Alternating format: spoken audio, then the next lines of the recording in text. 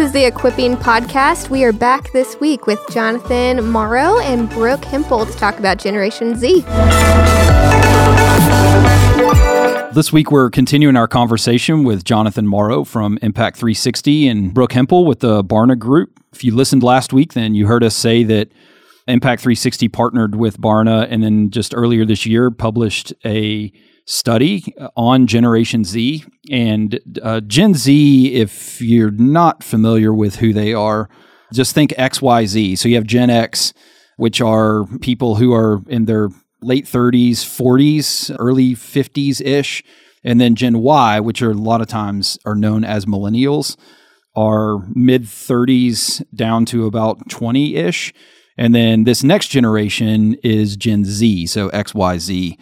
And so we've been talking with Jonathan, who works with Gen Z students all the time, and then Brooke partnering with them to study Generation Z. In part one, if you missed that, I encourage you to go back and listen to it. But really just trying to dig in to figure out what defines this generation, who are they? But specifically on this part, though, this week, we're going to talk about the unique challenges that people face if you're a parent or if you're a youth leader or something like that, and you're working with Gen Z. How do we think about reaching them, shepherding them? And I think to start off, I'd love to just ask both of you, how does Gen Z look at life, and how do they define, like, if I hit this, then that's success for me? Like, where am I going? What trajectory am I heading in? Yeah, that's a great question. And so one of the things we did when we worked with the Barna Group on this was to ask teenagers kind of, what is the ultimate goal of life? And half of teens, about 51% of Gen Z, agree that happiness is my ultimate goal in life. And that's more than other generations, higher than millennials, higher than Gen X, higher than boomers. And so again, happiness comes to the forefront. A couple of things that are interesting around that is one of the ways that they're defining that or kind of parsing that out has to do with kind of success, financial independence, and career and education. Some of those pieces are kind of falling in there with the traditional, the satisfaction of my desires, kind of happiness, pleasure journey that a lot of us are on in that sense. And so one of the ways they're looking at life is they want to be happy. And so, but there's still a lot of confusion about what that is and then what's ultimately going to deliver happiness for them. Yeah, I think that's a really important one to recognize that they've grown up in a world with technology in their hand all the time. So they've grown up in a world where you can define yourself. Maybe some are so sophisticated as to have an avatar, maybe not. They might just have multiple personalities on social media or identities. But what that means is they have this sense of, therefore, I should define my future. Therefore, I should define myself. So they're very, very cognizant of their external identity. And so when we asked about what does happiness look like for them, it became all about achievement. So 43% of them said financial success, 20% of them said educational achievement, only 20% said family, only 8% said spiritual, and 6% said health. So happiness is about achievement and building my identity on these things that really define me as successful, which is a really tenuous place to be, especially, given. Totally given is. It's all about that money. You got to make that money. Right. And exactly. And given the way, college can really shape kids in some tough ways, they are very, very achievement oriented and driven. And their identity is really all about what they make of themselves, more so than where they came from. So we had asked people by generation, kind of what's important to your sense of self, which is our way of saying what's your identity based in. And older generations were more likely to say my background or upbringing, like the family I came from, is what defined me, or my religious beliefs. And this generation was much more about all those things that they can define, their achievement, their education, their hobbies and pastimes. So that is a really tough thing to shepherd as a parent. In some ways, it's really interesting because the world is their oyster, right? There's tons of opportunity. They don't feel this sense of, you're born into who you are that previous generations did, but also that then can make them overwhelmed by choice, overwhelmed by opportunity. And so they need a guide to navigate that, especially at these young, impressionable moments of their life when they're choosing pathways. And one of the interesting things as well about happiness was only 1 in 5, about 20% of Gen Z wants to get married by the age of 30. And that was a really interesting insight. And when we talked about the marks of an adult, 0% of Gen Z identified marriage with being adult. 2% identified being a parent. So what does that tell us? It tells us that marriage in many ways in the family as an institution is just not really even on their immediate future radar. And that'll have its own ripple effects in culture. And as the church, I know we've needed to get better about our conversation about singleness and marriage and everything like that. But that's an important statistic to understand, that the way they're looking at their future doesn't necessarily include that kind of family and marriage piece as a strong part of their horizon. Man, that's so interesting, because I'm single, late 20s, and I look back at my childhood and I easily would have said like, oh, like marriage, mark of an adult. So can you help us understand like where that came from? Why is it not on their radar? Why has that moved to the background? Yeah, I think there's a couple different reasons, and Brooke, you've done a lot of work on this as well, is this generation in many ways has seen the cultural degeneration of marriage. To the point that began long before Obergefell, no-fault divorce in the early 1970s, and the kind of the shrapnel of this, and then them wanting to get it right. They're like, hey, I saw the pain and frustration that my parents went through, or maybe I was even raised in. Why would I want to rush into that? I want to make sure I'm put together, I'm financially independent, I'm financially stable, I'm my own person. And there's a lot of really good things about some of those things.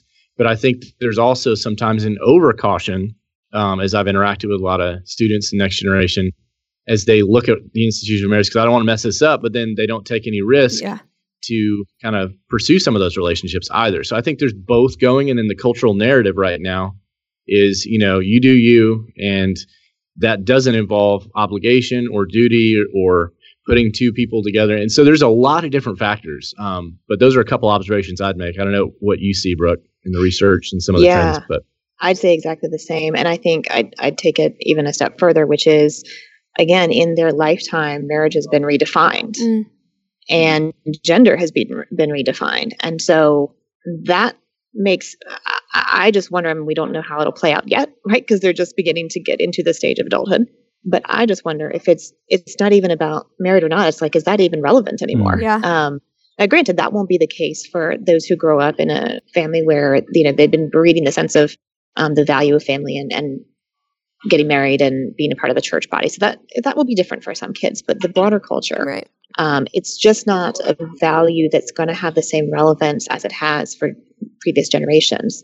So it isn't aspirational. It's kind of like a side thing you do just to bring that happiness that you're looking for. And it may not work out because your standards are really high. Well, but let's talk about it not working out, because at least I know this.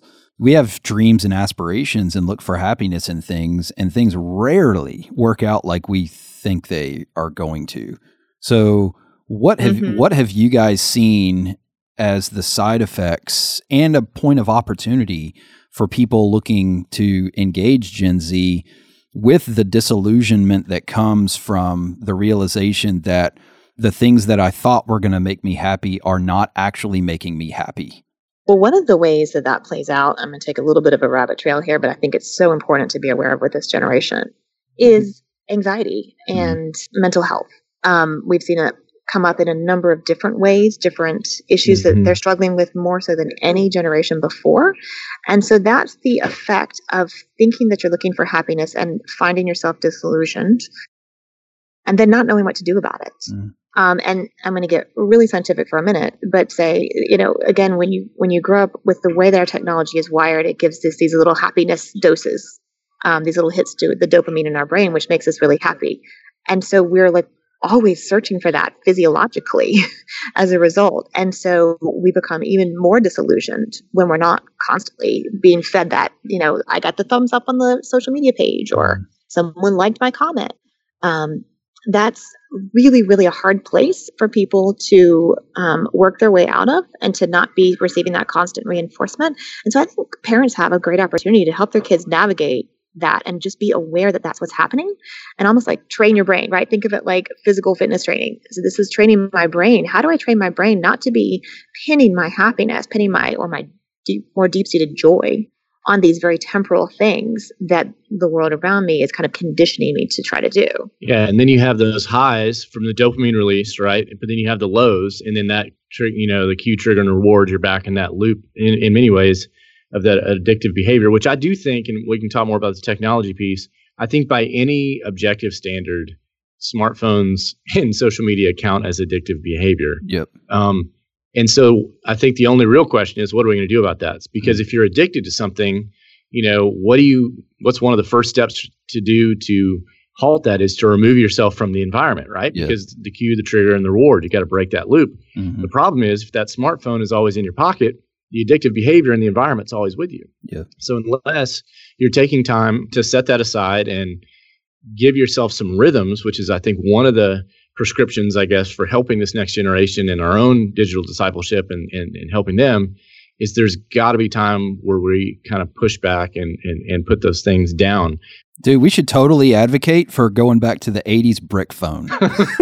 Yeah, you got to carry that thing around. You got to want it. Here's your suitcase phone. All right, guys, I'm bringing my phone with me. So embarrassing. Awesome. Can we roll this in, please? Yeah, right.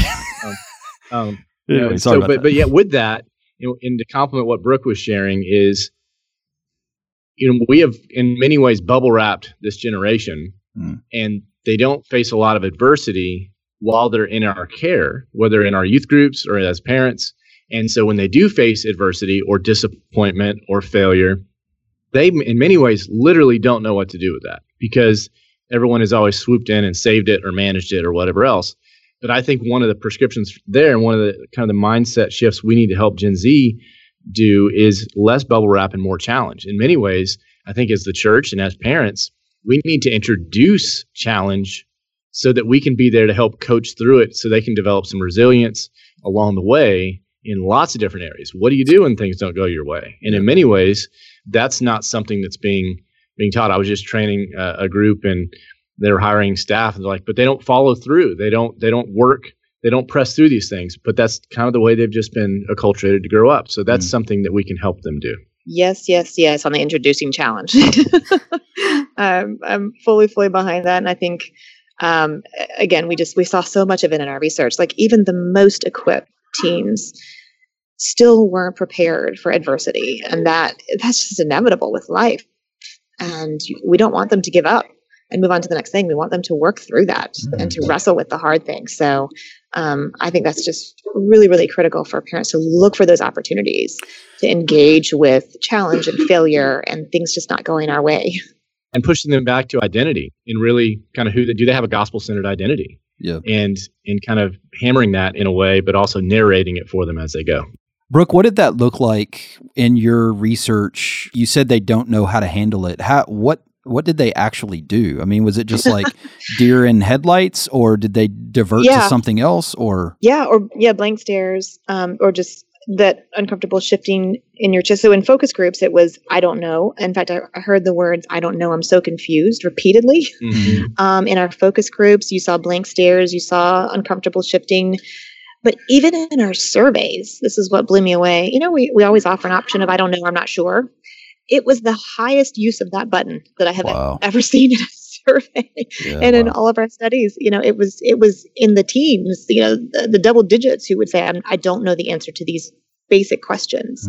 So they kind of get stuck and they either, move on to something different, or they just freeze. And so neither of those is the right answer. The right answer is let's wrestle through that. Let's talk about it.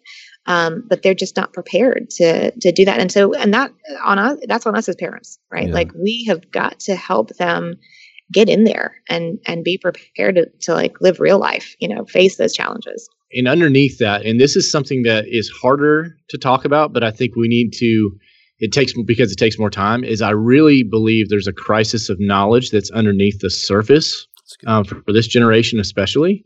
Because knowledge, if you think about it, that's what authorizes you to act in the world.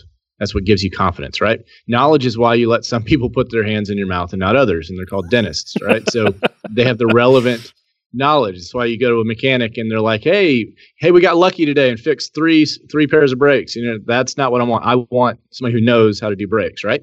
So they've inherited a world that says spiritual and moral knowledge is not possible, and they want to know those things, but they're fuzzy, they're confused. They're disoriented around these things.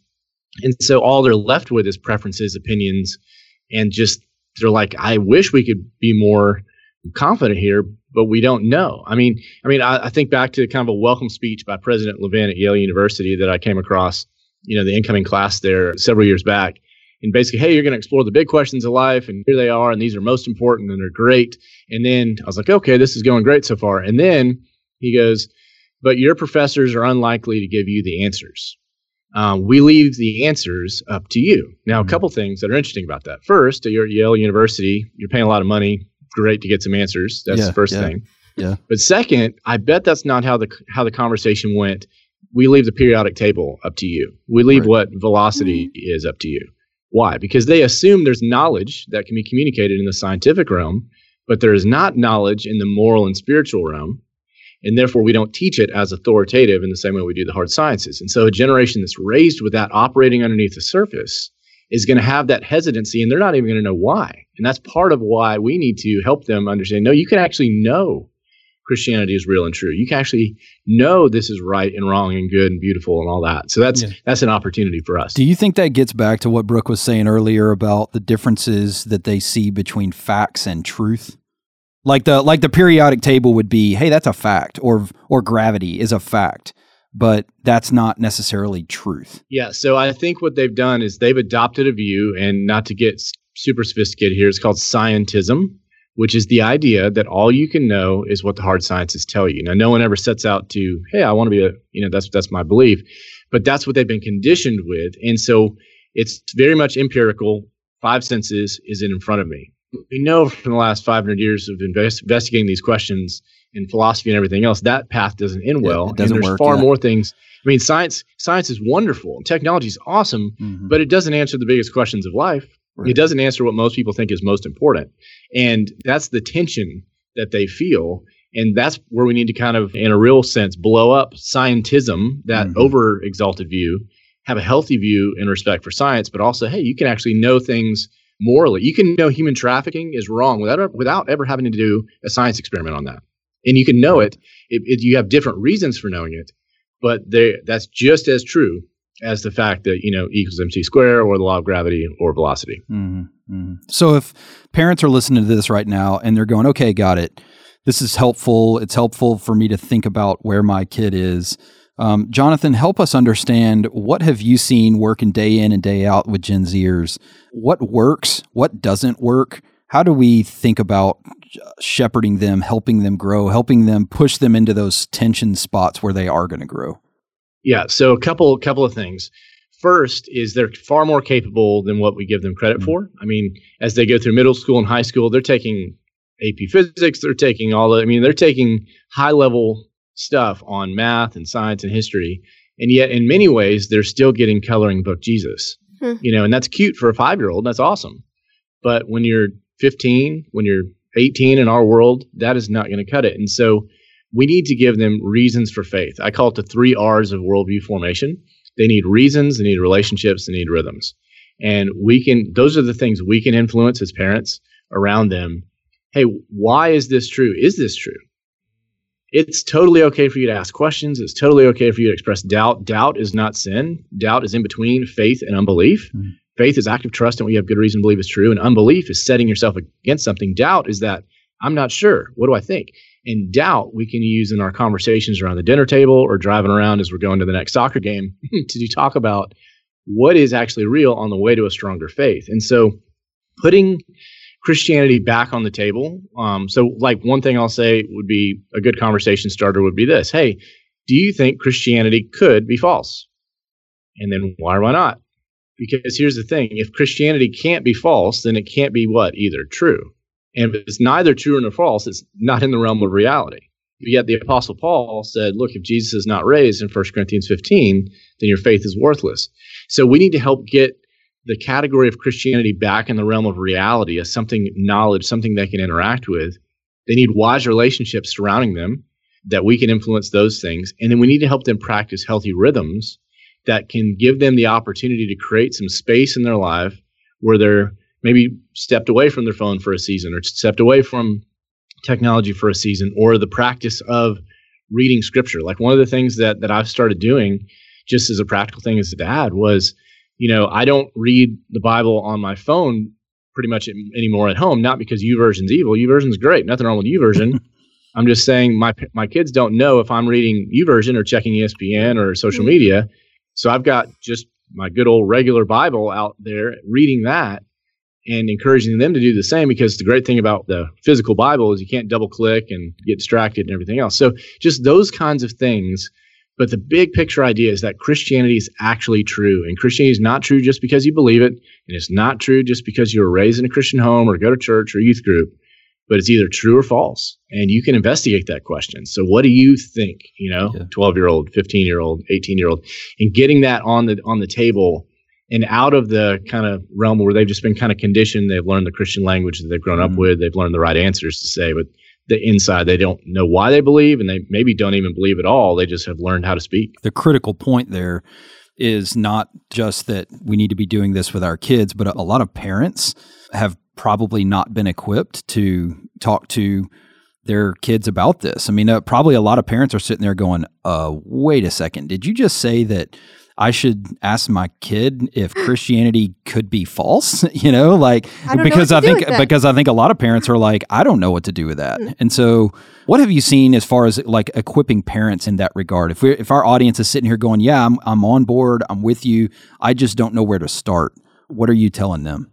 Well, a couple things just from my perspective on this is at Impact 360, we've created what's called our Explore series. And these are just Explore Truth, Explore Worldview, Explore the Resurrection, which I teach where we just kind of walk through how do you understand what is truth? How do you talk about it? If you couldn't say the Bible says so, how do you know that Jesus was raised from the dead? Or how do worldviews shape us? So that might be a place they can go. That's at impact360.org. I've written a book called Welcome to College, which is here, spoiler alert, not just for college students. Most parents could read that and get a glimpse into the world of their student, but also be equipped in these categories. And that's something that's helpful. Which, by the way, to plug that, I gave that book to a buddy of mine whose kid just started college.